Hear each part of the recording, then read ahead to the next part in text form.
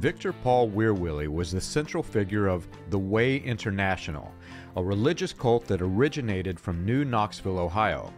It was in many ways aligned with the Latter Rain movement and the core doctrines of some versions of William Branham's Godhead theology.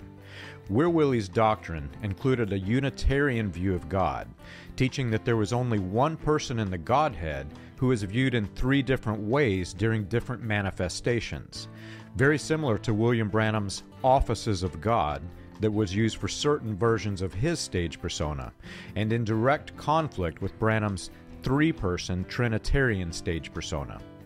Interestingly, Weerwillie was also aligned with the doctrinal views of George Lambza, Aramaic Bible scholar and the author of the Lambza Bible, used in the latter years of William Branham's ministry. Weerwillie believed that the New Testament was originally written in Aramaic, and in 1957 he began his association with Lambza, and Lambza finished his translation of the Lambza Bible in Weerwillie's home. That same year, Weerwillie and a group of men met with Branham, and Branham began using and advertising the Lambza translation of the Bible. Lambza and Weerwillie produced the first American Aramaic grammar book in 1960, the same year that William Branham began heavily promoting George Lambza and his Bible.